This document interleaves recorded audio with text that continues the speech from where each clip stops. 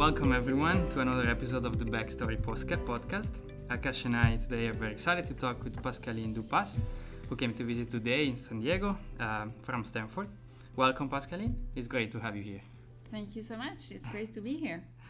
Let me just say, I usually try to introduce the guest on the show by saying a few words of what they work on before we start getting into the backstory of the paper. But I came across this statement on your website that I found pretty inspiring, and I think it better describes like what your work is about, and I wanted to read it out loud. He says, "I am a development economist seeking to better understand challenges facing poor households in lower income countries. My aim is to identify tools and policies that can help overcome these challenges and reduce global poverty." So I'm gonna basically, before we start on the paper, I really kind of wanted to ask you a little bit of backstory of this, like your research agenda in general, because as I said, I think this statement is very inspiring, and I'm wondering, like, was it always what this that drove you into research in the first place, or has it been changing over time? And can you elaborate more on that? Yes, I think it's always been my motivation, because I hesitated quite a bit between going more the implementer practitioner route versus the research route. Before doing a PhD, I was working as a research assistant for Michael Kramer and Ted Miguel and Esther Duflo in Western Kenya, in Busia, the famous Busia, that was back in 2001. And when I was there, it was, we were working in partnership with an NGO, and there were a bunch of other NGOs on the ground, and I really enjoyed the hands-on work part, like feeling like, okay, there's this like challenge right now, kids have worms, what can we do to, get rid of the worms? Farmers don't have tools, what can we do to expand access to these tools? I really enjoyed that part. And I really considered just like going the NGO route. But then ultimately I thought research is a good way to have a more holistic approach to challenges, because I felt like the NGOs that I was meeting on the ground were very much siloed and unidimensional. So one was working on HIV, one was working on income generation, one was working on education.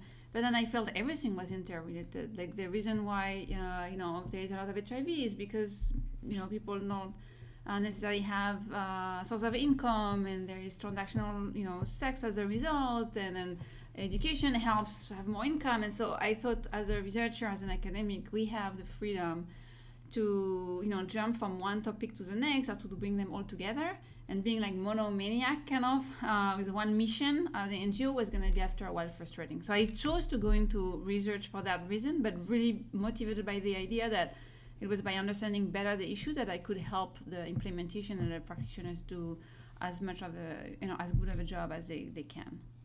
Nice, yeah, that's very fascinating. And actually, just a quick follow up on that.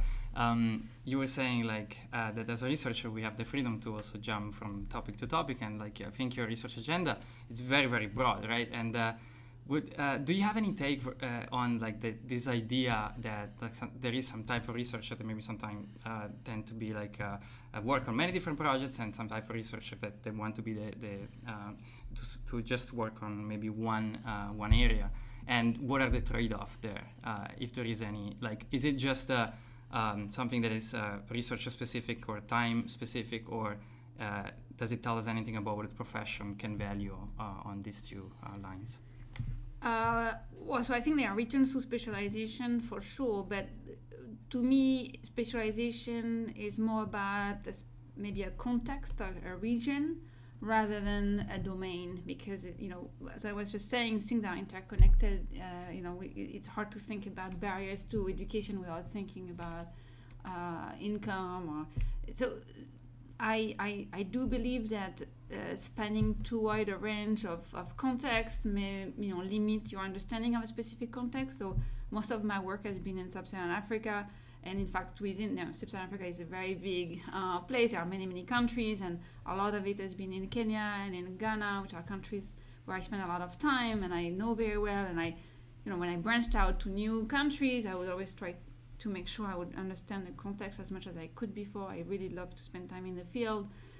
And, I don't really work much outside of this context. I mean, I have now started working in India 5-6 years ago with my co-author Radhika Jain, who is from India, and she knows the context often better than me. And without her, I think I would not have had the ability to understand things as much. So I think there is definitely a trade-off. If you try to span too wide a range of context, you're not going to have the expertise.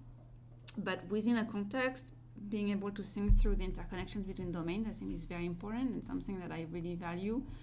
Economists are always criticized for playing too much into the field of other disciplines, and it's true that we get a lot of inspirations and ideas from sociology and history and psychology, but I think it's great to be able to obviously you want to give credit to the discipline, but bring things together and think about their interconnection. This is actually probably the perfect segue to start talking about the paper you presented today, since it's a project that takes historical perspective and is in Burkina Faso, so it's like Africa, like you were saying. So the title of the paper is Colonial Origin of Fertility Behaviors, Evidence from the Role of Forced Labor Migration in Burkina Faso. Can you tell us a little bit what was going on in the literature prior to your paper, and what questions your paper asked, and what do you find?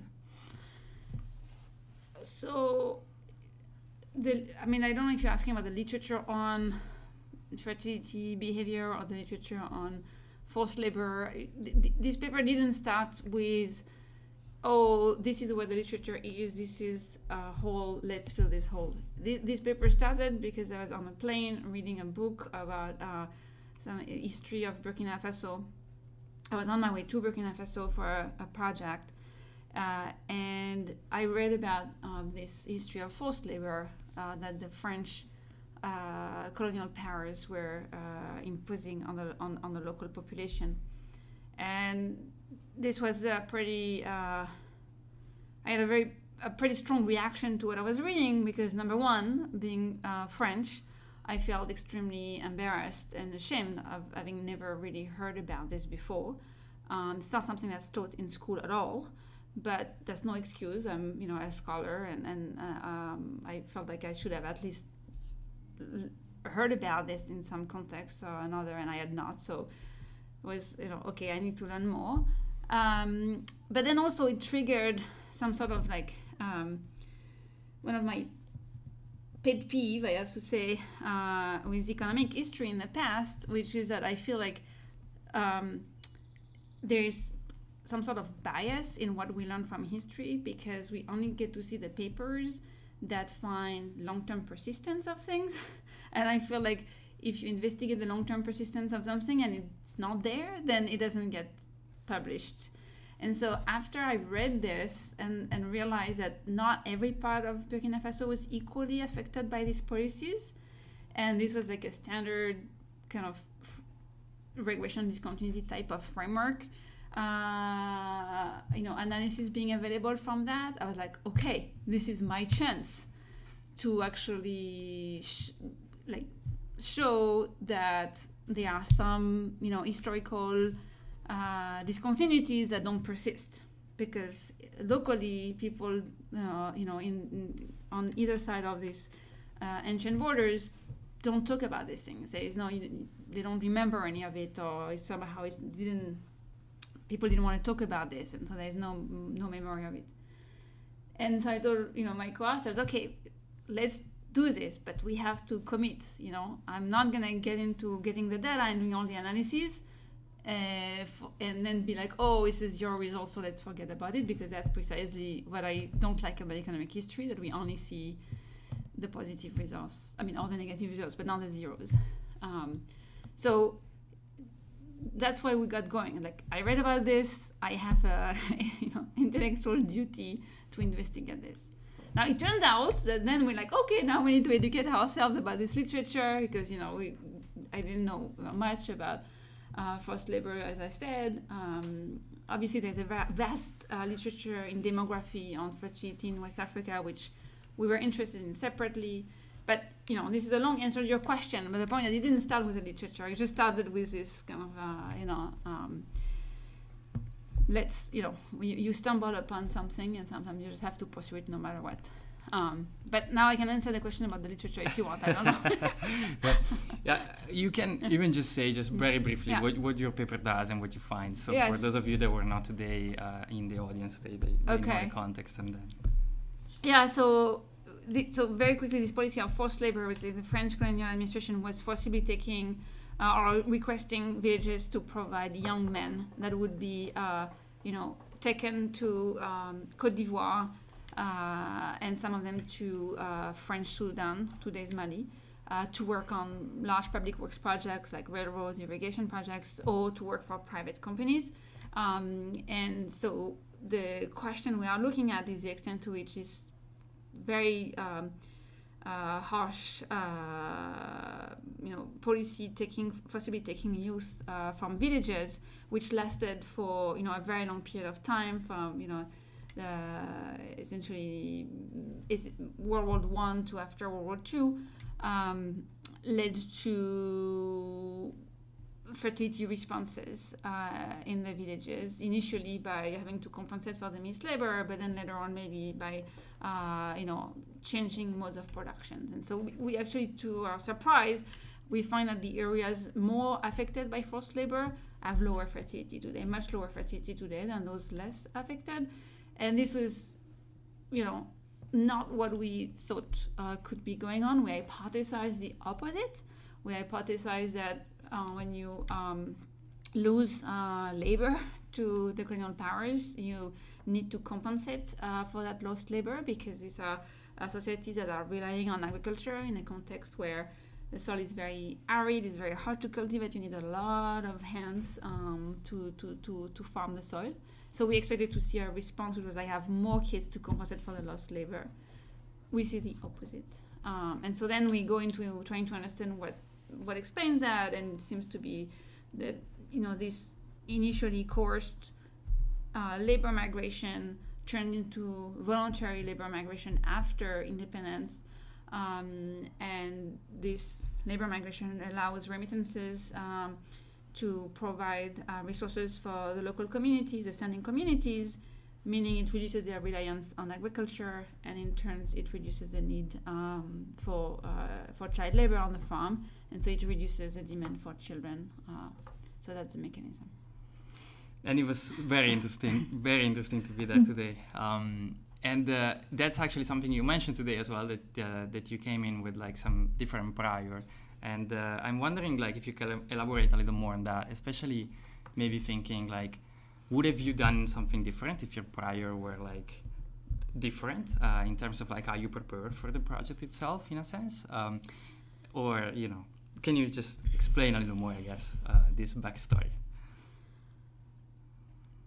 Yeah, so I guess we were already, the project that I was working on in Burkina Faso, for which I was, on the plane when I read about this, is on fertility. And trying to understand the determinants of fertility behavior. So, fertility was top of mind for myself and my co-authors. And so that's why we immediately thought that we could, we wanted to look at the effects on fertility, knowing that the puzzle, as it's being called in the literature, this West Africa fertility puzzle, is why is the demand for children still so high in Burkina Faso, Niger, Mali, and so that's kind of the background. That was the demography literature has been wondering about, why is the demographic transition being delayed and really slow in this part of the world. And so our prior was, well, maybe this historical practices could contribute to that. So our prior was informed by the fact that the puzzle, as it's called, is very high demand for children. I think if we had a different prior, it wouldn't have really changed too much, because ultimately we were limited by the data available. Because we were doing this project on fertility, we had collected this, very detailed baseline survey on, 15,000 households across 500 villages around fertility. So in any, we use that data. This is a project where the only new data, if I may say, that we collected is archival data, in going to the archives and being able to reconstruct the history. but we were otherwise very limited by available survey data. We didn't collect new survey data. We tried actually to do what's called oral histories, and we sent some of our colleagues in Burkina Faso. We're working on the other project to talk to the elders and the most elderly in the villages to see if they remembered. And that's how I told you earlier that people don't seem to know of or don't remember, and in fact no one really had much to say. It was, most people who were really affected, many of them have passed away, but those that were still young to have seen their uncles or grandpas, who would have told stories, didn't seem to remember those stories. So we tried to get some oral histories, and we didn't really. The main conclusion we got is that this is not something that is very top of mind for people. Yeah. I want to come back for a second to when you were saying how the idea came about, and you were reading this book. Is that how you usually came up with ideas, has this if you have any, maybe you don't have any system of coming up with ideas, but I'm just wondering if these have evolved over time for you in the course of your career. No, so I don't usually get ideas from reading books. I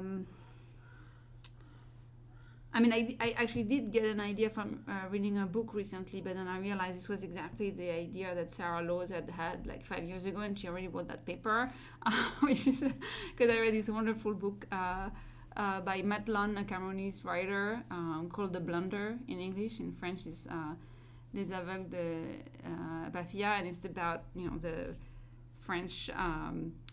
It's related to colonial history. I'm going down that history path right now, but anyway. So then I was like, oh, okay, someone else already got that idea. So the few times I've had ideas from books, it's not been very successful. So originally when I was younger, all of my projects, all of my ideas, because I completely like imagination, were very hands-on and based on conversations with friends in the field, and so in particular or experiences I saw in the field. So my job market paper was on HIV prevention, and it's really started from a conversation with a colleague in Kenya who's telling me how she really had to give money to her sister who was in secondary school for pocket money, otherwise the sister may have a sugar daddy. And I was like, but that'd be crazy. She, there's HIV out there. Why would she have a sugar daddy? And my friend was like, well, these girls, there's a lot of pressure to look one way or the other, so sugar daddies. And then, I was like, the next day I was going to a school for another project, and so I asked the students, who do you think is more likely to have HIV? A 35-year-old guy or 20-year-old guy? And most people said the 20-year-old guy, even though it's the truth is the opposite. And so I was like, okay, so really there's an information problem. And so that's how the idea of my job market paper came about. So it's like this friend of mine was stating a phenomenon that suggested some information frictions, and then I thought, okay, that seems fairly easy to fix that information frictions. Let's try that. A lot of my work has been about pricing for health products, and that really came about. Again, I created with friends an NGO that was giving free bed nets for pregnant women. That was way back when, 20 years ago, and then because of that, I got a fellowship in Silicon Valley. And so I went to this retreat somewhere, in Sierra Nevada, and there were all these Silicon Valley people. At that time, I had never lived in Silicon Valley. And when I said, oh yeah, we give free bed nets to pregnant women, they're like, what? You give things away for free? That's a crazy idea. Don't you know people don't value things that are free? I'm like, no, I didn't know that. People were felt very, very strongly, and so I was like, well, I think there are potential reasons why in this context it may not be that bad to give things for free. People are, really liquidity constrained, all of that. But then I realized there's so much anti-free distribution that it may be worth like checking out and providing data to the issue. So that's how I got started on a number of studies looking at the extent to which free distribution versus cost sharing, the trade-off between targeting people who are going to put products to use versus expanding access. Then I came back next year to the same, a few years later, some fellowship. I said, okay, I did a study. Look, it's a randomized control trial. Free stuff. Actually, it's pretty quite used. It's not a bad idea. And then people are like, okay, but how about the long-term effects? If people hand out, then they are gonna, get used to the free stuff. And I'm like, okay, hold on, because we can actually look at that. We just have to wait and come back after a year. Give people, who initially got free versus not free, the opportunity to buy, and we can see there's differences. So everything was very practical. Like I would encounter bottlenecks in how practitioners or donors or local communities would try to go about a problem, and I'd be like, okay, that's an empirical question. It's pretty easy to test and understand whether this mechanism dominates or that one. Let's do it. So that was, and then you go from one to the next, because once you're on the ground doing this, doing that, and you get a new, you move along the chain. So one of my studies on subsidies for health products was in looking at the supply side. Like, okay, once the work had established that it was not a bad idea to give things for free, that how you get a lot of people to have access to this good. Okay, well, you need to implement a delivery scheme. Will health workers do it, or will they be corrupt, or will they shirk, or so then let's look at the supply, like set up a program and look at the delivery side. So you just go from one idea to the next, and quicker than you realize your schedule is full of things. And then after a while you become old, and then people come to you and say, we have this issue, can we work on this together? So I started working on healthcare in India with Radica, because essentially some state governments working in partnership with JPAL were interested in understanding how to make their programs more efficient, and then JPAL asked me, can you help work on this? And so it started with state governments want to understand better the challenges that the data suggests out there, and then you analyze some data, and then so after a while you're not in the business of coming up with ideas anymore. You get the honor to be asked to help troubleshoot. Okay, well, yeah, that's a great evolution. And I wanted to come back to what you said, because I feel like sometimes you were in the field and you were talking to people, and not in the field, just talking to people. It seems that all of this, just being open and curious and trying to identify these issues was important. But I feel like sometimes you may talk to people, but then kind of lose the important point. You maybe connecting the dots between the things is kind of key. Would you say that's the key? And how do you connect the dots? What's the best approach to make sure you don't miss some of this into the conversations when you talk to people?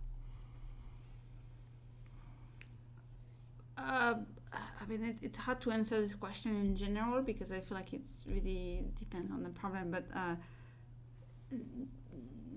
at least to me, I find talking with people that's how, first of all, making sure that you're studying pressing problems, or problems that people who are affected by these problems do experience as problems or recognize as problems. If you work on something that people are like, what, why, no, that's not an issue, we don't have this problem, then okay with that. So just already making sure that you're addressing issues that are relevant is number one, and just talking with people whose lives could be improved, or at least the people whose lives you want to improve through your work seems to be an obvious number one thing. and then people usually have a very good sense of what's going on and what are the barriers, and so understanding also how people make their decisions, what information they have, what they tell you they are missing, what they think would be helpful, and then where you can connect the dots because you have the literature in mind, and so you go, oh, okay, I know in this other context this piece was different, and the outcome ended up being very different. So how maybe this is the one key missing piece here that we could try to work on. So it's kind of being able to bring in some data from other contexts. I mean, it's kind of like, big data matters, as we know, in the sense that if you only have 5 data points, it's hard to see any relationship. When you have 5,000, you can see a relationship. So as researchers, we have this chance to have read so much, or to be able to read things, to be able to actually get many more data points, whereas people on the ground, sometimes they only have their context to think about. And so we can help bring in information, if you will, or like some understanding of the forces at play that can help think through, okay, what could improve the environment in which this community is evolving in a way that could expand opportunities. So that's how I'm thinking of it being, what we can bring. Otherwise, why I can be there, talk with people, I get ideas from people. Why am I the one to do the research? I mean, there's a practical answer, which is that I'm the one who has access to the resources to do it, which hopefully we can change and make sure that everyone has access to resources to do research. But the training that we can bring to the it's really this vast knowledge that we have access to, either because we've already read things, or because we know where to find things.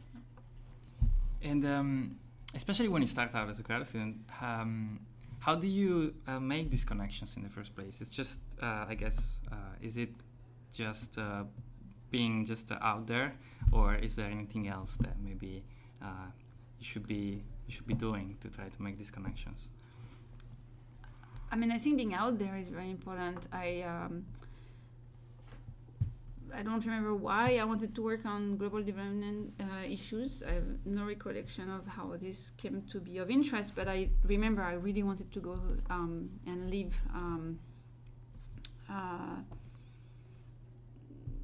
somewhere on the ground to understand better what was going on. And I kind of struggled actually to find a job working for an NGO, having no experience whatsoever, but a master's degree from some French university, was not very helpful. So I was very grateful when I got the chance to go spend a year in Kenya working as an RA for Michael and others. And that's really was my chance to I made a lot of friends, and I would spend the entire day with surveyors and have dinner at the local hotel, every night, and you become friends with the waiters, and you hear their stories, and you visit their homes, and you get to really get a much better understanding. And I also highly recommend reading books, novels. I mean, I've learned a lot about the context by reading. Narrative, non-fiction, fiction, historical books, but there's there are just some brilliant literature that also helps you get a much better sense for life in contexts that are different from the one that you grew up in. We have just a couple of minutes left. But before we end, I want to try something new. So let's see how it goes. I like to call this the fast 3. I'm going to ask you like three 3 quick questions that you should try to respond with like one sentence, if you can. It's gonna be hard. I talk a lot, as you've noticed. And you can tell me maybe this doesn't work, but let's try. And you can elaborate more if you want. So the first question is, while in grad school, what was the best advice you have received? It's really hard. I had a very unusual grad school experience. I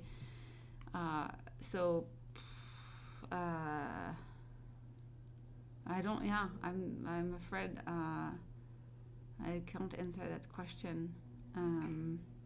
That is fine. It might be too hard of a question. No, I mean, you can even just say in general. What's the best? I guess maybe the best advice was that once I had an idea and I floated it in a workshop, and then that idea was implemented by somebody else, and I was told, well, why did you wait? Just don't just get stuff done. You can't complain if people are faster than you. Just get stuff done. So I guess it was maybe a good advice, just do things. That's nice. That's nice. The second question is, not only in grad school then, but in general in the profession, what's the worst advice you ever received or heard saying to some grad students? The worst advice.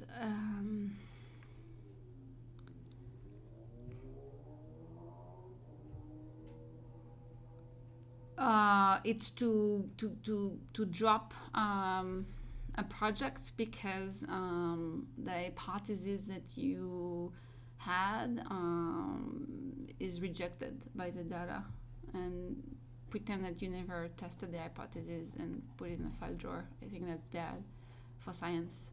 And I've seen that happens a lot, and I'm very unhappy with that. So. Okay, that's nice. Yeah. That's great.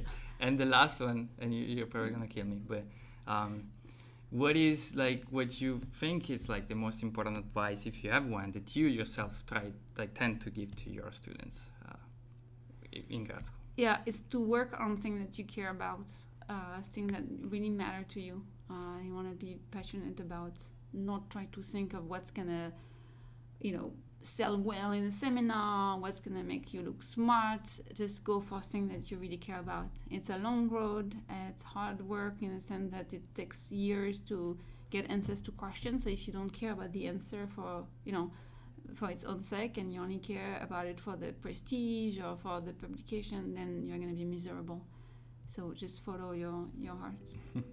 And I think that ends perfectly the podcast. Thank you so much, Pascaline, for your time today. Thank you so much. My pleasure. It's a great idea to do this podcast. Thanks.